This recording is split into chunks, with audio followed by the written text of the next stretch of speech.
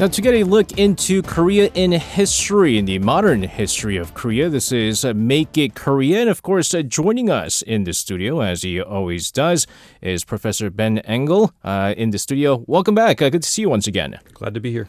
So last Saturday, right, this is September 9th, you had North Korea celebrating its National Foundation Day or Founding Day. I believe it was the 75th anniversary. Of course, obviously one of the important holidays in Korea. You have the birthday of Kim Il-sung on April 15th, the founding day of the North Korea's Workers' Party on October 10th. And oftentimes when you have all this, you have all these military parades and happening and so forth. But what's interesting is that you have North Korea celebrating September 9th as the National Founding Day, but it's a bit different for South Korea, right? Because you have August 15th, and so it's sort of odd that the two Koreas celebrate different days for National Foundation Day. What is the basic issue, though, behind the two Koreas having these two different anniversaries for the national founding? Right. So, of course, you can't have two different anniversaries without the division of the Korean peninsula. And their history of division reaches back into the middle of World War II. From time to time, the leaders of the Allied powers, the U.S., Soviet Union, UK, and others, would get together to discuss how the international order was going to change after the war was won. And one such discussion happened in Cairo in November 1943. And in the Cairo Declaration that was jointly issued by the leaders of the U.S., UK, and Nationalist China, which at the time was led by Chiang Kai-shek, not the Communist Party, the Allies agreed that, quote, mindful of the enslavement of the Korean people, the three powers are determined that in due course, Korea shall become free and independent. Here, of course, free and independent was good news for the Korean people, right? We're going to have our own country. But the phrase that turned out to be the key was in due course. And what this foreshadowed was the implementation of U.S.-Soviet trusteeship that was formally agreed upon later. President Roosevelt and Joseph Stalin of the Soviet Union met at Yalta in 1945, and there they agreed that Korea would be occupied by the two countries and that Korea would be ruled by the two countries under a trusteeship agreement. And then we have, of course, the infamous division of the peninsula at the 30th parallel, which was actually a very hasty last-minute decision made on August 11th, 1945, just a few days before the war ended. Yeah, and that's, I guess, the date that we often don't talk about, right? August 11th being when the 38th parallel, and although that basically that line that, I guess, the 38th parallel representing the division that we're seeing right now. So it would seem then that the division of the peninsula was actually not originally intentioned for the United States or the Soviet Union, right? But nevertheless, like in 1948, though, this is 2 years before the Korean War broke out, you have the two separate Korean states being founded. What actually happened after the initial division in August 1945, though? Right, so this wasn't supposed to be a permanent feature. Korea was supposed to be a unified country, and Stalin and Roosevelt during their meeting in Yalta never intended for Korea to be permanently divided, but nevertheless they did agree on trusteeship, and so to work out the details of this trusteeship arrangement, representatives of the U.S. and Soviet Union met in Moscow in December 1945, and there they agreed that trusteeship over Korea would last no more than 5 years, and that a joint U.S.-Soviet commission would be established to oversee the formation of this independent Korean government that would rule over all of Korea, not just one half or the other. And but however, once news of this agreement was heard by the Korean people, there was a lot of anger. Yeah. Right. So the Korean people, understandably so, had just suffered through 35 years of colonial rule under the Japanese. After the war ended, the Korean people had set up so-called people's committees throughout the country to kind of govern themselves in the power vacuum that appeared with the Japanese exit. And moreover, Korea had been kind of a self-governing country for centuries before this, so they didn't think they needed to be ruled over by other people any longer. They were ready for their independence. So anti-trusteeship protests broke out throughout the country after this agreement was announced. So simply put, you went through all those years of being ruled by Japan. And now the people of Korea are hearing that now it's going to be ruled by a combination of both the United States and the Soviet Union. It's what we're looking at. So it's when you look at it in that context, it's weird, right? Because U.S. Soviet unions for the longest time they were sort of at odds of each other, and we know today that slowly after the Second World War, the U.S. and Soviet Union began to really compete with each other during the Cold War. But were both the U.S. and Soviet Union competing in Korea as well? Because it seems like through this, they're trying to work together in some ways to kind of build up this Korea? Yeah, so it was an odd atmosphere, right? Even before World War II, if you saw the movie Oppenheimer, for example, you know that there was a lot of fear of communism in the United States. So there were, despite being allies during World War II, there were a lot of people that in the United States and in the Soviet Union knew that in the coming years that the two were going to be competing with each other. And this competition did play out in Korea as well. In North Korea, the Soviet Union initially worked with independent activist Cho Man-sik, for example, but they quickly jettisoned him in late 1945. Cho Man-sik was an ardent nationalist and a Christian, so the Soviet Union found it hard to work with him. Yeah. And in North Korea, the Soviet Union also instigated a land reform policy where large landowners, their property was confiscated and distributed to the poor peasants who probably appreciated this policy. But at this point, people who were not on board with communism began to flee to South Korea, leaving behind a political situation in North Korea that was very favorable to the communists. The same thing was happening south of the border. Once the United States Army arrived, the United States military government outlawed the people's committees that had sprouted up in the country, and also the Korean People's Republic that was proclaimed shortly after the war ended by Yeo Eun-hyung and other independence activists. The U.S. also began to sideline leftists from advisory groups that were helping them rule the southern half of the country.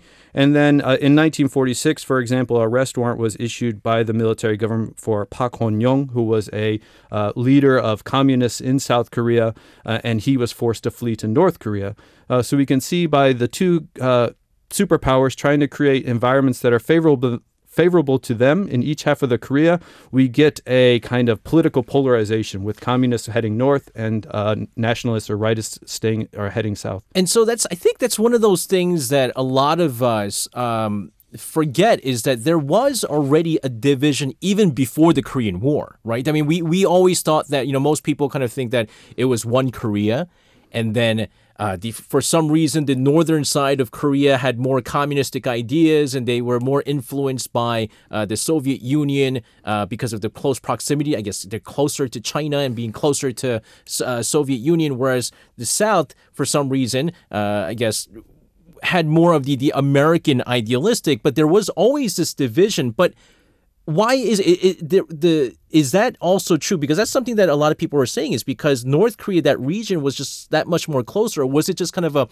random dealing where the Soviets were kind of like, well, we'll take the northern part of it, whereas you Americans take the southern part of it? Like, how did that separation even happen in the first place? I think it was just a product of geography. So when the Soviet Union, they had always been promising to enter the war against Japan during World War II, and they finally kept their promise in the late days of July 1945, and they began to invade, right, from the far east of Russia down into Manchuria and down into North Korea. So it was easy for the Soviets to enter Korea from the north. The U.S. on the other side had been fighting in the Pacific. Their closest forces were in Okinawa, which of course is far to the south of the Korean Peninsula. So it just made sense geographically to divide the country in half at the 38th parallel, and the north would go to the Soviet Union because it was closer. That's where their troops were already there, and it would be easier for the Americans to get to the southern half of the peninsula. And one of the important reasons why the 38th parallel was decided is because it cut the country roughly in half, but Seoul was in the southern half. So that's one of the key reasons why the Americans suggested that line. Yeah, and so it's such a weird history in some ways if you look at it, and at the same time you have two different countries, so polar opposite, right? The Soviet Union, the United States, kind of going into this Korea that's already divided even before the Korean War. But it does seem neither the U.S. nor the Soviet Union were going to back down from their goal of establishing this friendly government in Korea, right? So is this what kind of caused the permanent division of Peninsula? Right. So as we get into the early days of the Cold War. The U.S. and Soviet Union are supposed to be working together in this joint commission to establish a unified government in Korea. But what ends up happening is that this commission breaks down. And here, the idea of trusteeship was really key. So as I mentioned, the Moscow Conference, December 1945, declares that trusteeship will be proclaimed in Korea, and there's a lot of anti-trusteeship protests that are created throughout the country. However, the Soviet Union very cleverly tells leftists, communists, to not protest the trusteeship arrangement, whereas rightist nationalists were protesting very ardently, especially in South Korea. And later on, the Soviet Union used this to its advantage. When the Joint Commission was opened, the Soviet Union insisted that only political groups that agreed on the concept of trusteeship be allowed to participate in the formation of the Korean government. What this did was it basically excluded any group that was friendly to the United States and only allowed for leftist pro-Soviet Union groups to participate in this body. And so the United States, of course, was against this, right? It opposed this Soviet proposal. And so the U.S. Declared its intention to delay the Joint Commission. And it tried to cobble together a kind of coalition of rightists and centrists, which just didn't work out. One of these key centrist leaders, Yeo Eun-hyung, who was responsible for helping found the Korean People's Republic in August 1945, he's assassinated. And so there really is no way to unite the Korean left and right to form this united Korean government that might have had a chance of being pro-U.S. When the U.S. government realized this, they decided to submit the so-called Korea Question to the United Nations, because the United Nations at that time is a very pro-U.S. body. Right. And so this essentially seals the fate for Korea's division. Back then, again, before even the Korean War breaks out on June 25th, 1950. But from what I understand from my previous studies, there was a whole lot of clash between those that were pro-communist and those that were very much anti-communist, right? And so because there was, at the time, people were able to freely travel within, from North Korea, South Korea, North Korea, and so forth. And so oftentimes what would happen is you have a lot of people, like you said, who lived in the North that didn't like the communist idea. They would, head over to the South, where some people even in the South who said, well, we kind of liked the idea of communism because Korea was such a poor country that the idea of, kind of fair share of things. And like you mentioned, there was they gave out land to the peasants and so forth. It seemed very appeasing. And so you saw a lot of people go up. But there were a lot of clashes, right? Can we agree that there was a lot of clashes amongst both parties at the time? Right. So there's a big ideological battle amongst Koreans, and this begins during the colonial era. Yeah. So we talked about last week about the Korean Provisional Government that was founded in 1919 after the March 1st movement. And one of the reasons that body was so ineffective was because that many of the leaders in this body held different ideological beliefs, capitalism, communism, socialism, and they couldn't really bring themselves to work with one another. So the Korean War, and this is one of the key arguments for Bruce Cummings' history of the Korean War, is that this was very much a civil war amongst Koreans who had different ideological beliefs. Technically, it's kind of like the Civil War, North and the South, right? Fighting in one country. But in some ways, because going back to the whole idea that Korea was a very poor country, would you say, and I guess we're playing the if game here, if there was no direct influence of the United States and the U.S. never got involved with this, and you saw the influence of the Soviet very earlier on, and just the idea that Koreans were very, very poor at the time, and the idea of communism was very appealing for many of them, Korea as a whole could have easily become, if there was no separation of North and South, Korea as a whole, would you say, could have easily been a communist country as a whole? It's very possible and probably likely. If we look at those people's committees that were formed in 1945 after the war ended, after colonialism ended, not all of them, but many of them were leftist inclined. Many Koreans had very favorable outlooks about land reform, which was instigated first in North Korea, but South Korea also carried out its own land reform later on, right? These were policies that were very popular amongst the people. Some of the reasons that the United States military government had problems in South Korea had to do with economic issues, not enough rice or rice prices being too high, and these caused riots in Daegu, for example. And so these economic issues were very much on the minds of the vast majority of Korean people, and socialism as an ideal, right, as you were saying, everybody gets their equal share, would have been very attractive to many people. And this is one of the reasons why the U.S. Had such a hard time in finding political allies, why it had to, in many cases, work with former colonial collaborators, because there weren't a whole lot of normal Korean people who were going to be attractive to the ideas of capitalism, which had been used by Japan essentially to keep them repressed all those years. Right, and even in South Korea, during the Japanese colonial days, I mean, there were a lot of what's called like kojichons, right, like the homeless villages. And so a lot of these people who were sick and tired of being just homeless, there was a lot of, I believe there were some who became later on prominent communist, I want to say leaders, but, officials and so forth, because just the whole idea that we can't now that we're liberated, we can no longer live in a country where poverty is a thing. They could have used the whole Japan thing as an excuse for poverty, but now that's not an excuse anymore. So again, the whole idea of communism does seem very appealing for many Koreans.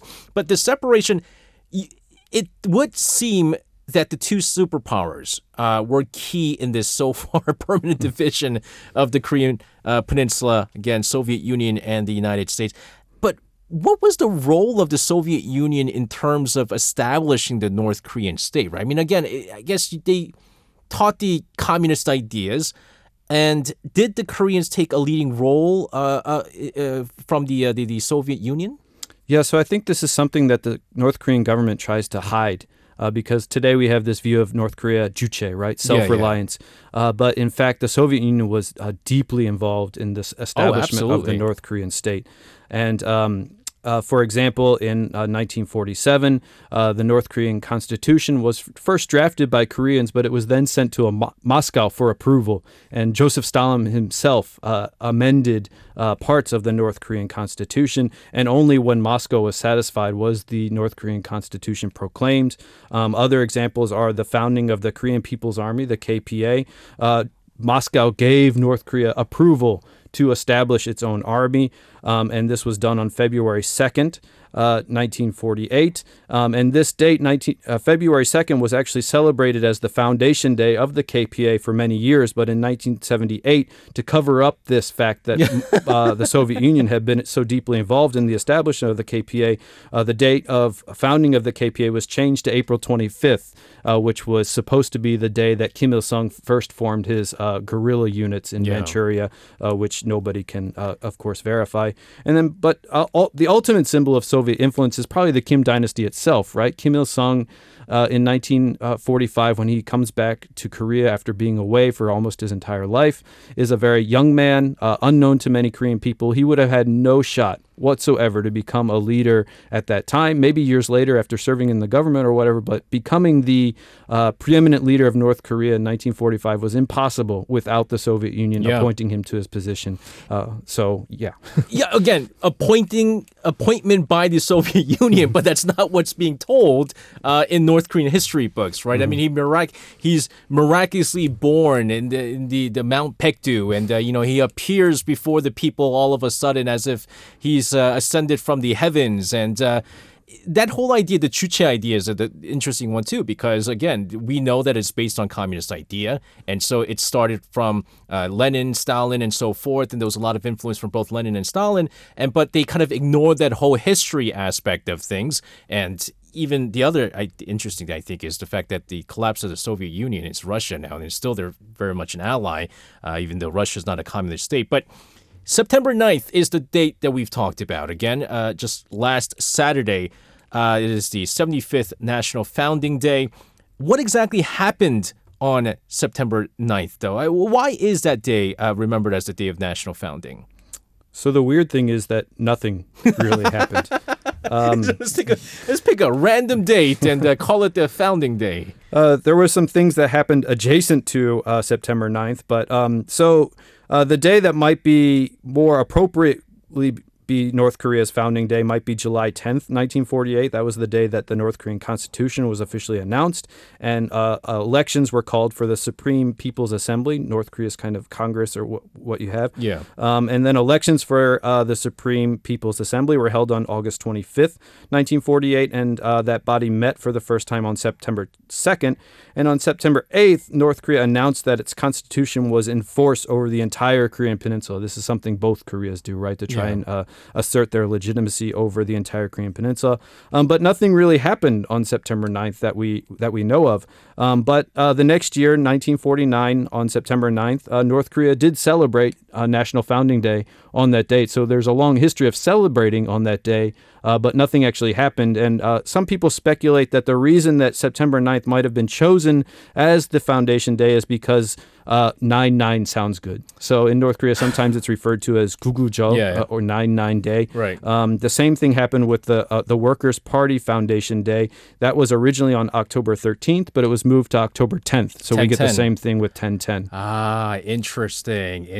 So realistically, the date has absolutely no significance whatsoever. So kind of going back to the significance of these dates, again, we talked about the celebration of Kim Il-sung, the founding leader of North Korea.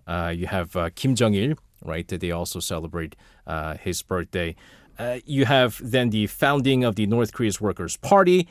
If you look at those three, and then we now put the North Korea's founding day, how important would September 9th be on the North Korean calendar? So to the North Korean people, I think September 9th is a little less important, but September 9th is kind of an important day diplomatically because it's a day about celebrating the state rather than the party or the leaders. So it's kind of an opportunity for other countries to send envoys. So this year we had envoys from China come on September 9th to participate in the celebrations. But the most important holiday in the North Korean calendar is, of course, Kim Il-sung's birthday on April 15th. In North Korea, it's known as Taeangjeol, or Day of the Sun. The North Korean government typically gives out more rations, candy to children to celebrate the day. And then July 27th, the day that the Korean armistice was signed, is celebrated in North Korea as Victory Day, which is another important day. And January 1st, just like almost everywhere else in the world, New Year's Day is also a big celebration when North Korean leaders typically give important speeches to outline policy for the upcoming year. I am quite curious because, again, going back to North Korea sort of trying to hide the fact that the whole idea of communism came from the Soviet Union, now Russia, but making it look like it's something that was formed by Kim Il-sung himself. I wonder if North Korea still, because they do call themselves a communist party, right? Yes, the Korea Workers' Party. Right, so I wonder if anyone's going, wait a minute, wasn't communism started off by the Soviet Union and they started questioning? But yeah, I do agree with you. I feel like there's just, talking to some of the North Korean defectors and things like that, they do often talk about the birthday of Kim Il-sung being more significant, right? Because, again, he is the reason why there was the foundation of North Korea in the first place, if you go back. But it is interesting that, again, September 9th has absolutely no significance. And it's easy. I guess it's easy to remember. I would not be surprised if they said, when were we founded? Do you guys have any idea? Did anyone jot this down? No. But 9/9 seems like a very good number. Let's just go with that. All right, next year, boom. That's exactly what happened. So, ladies and gentlemen, again, a very interesting look into what is oftentimes deemed as a very sad history in Korea, this division of Korea. But at the same time, there's a lot, I think, that many of our listeners overseas have learned for the first time. Professor Engel, as always, thank you very much for giving us a history lesson. As always, have a safe rest of the weekend. Looking forward to talking to you again next week. Thanks so much. You can listen to Korea Now with me, SJ Lee, by downloading the Arirang Radio application or tune in online by visiting www.arirangradio.com. So make sure you tune in Mondays through Fridays, 6 p.m. to 8 p.m. Korea time.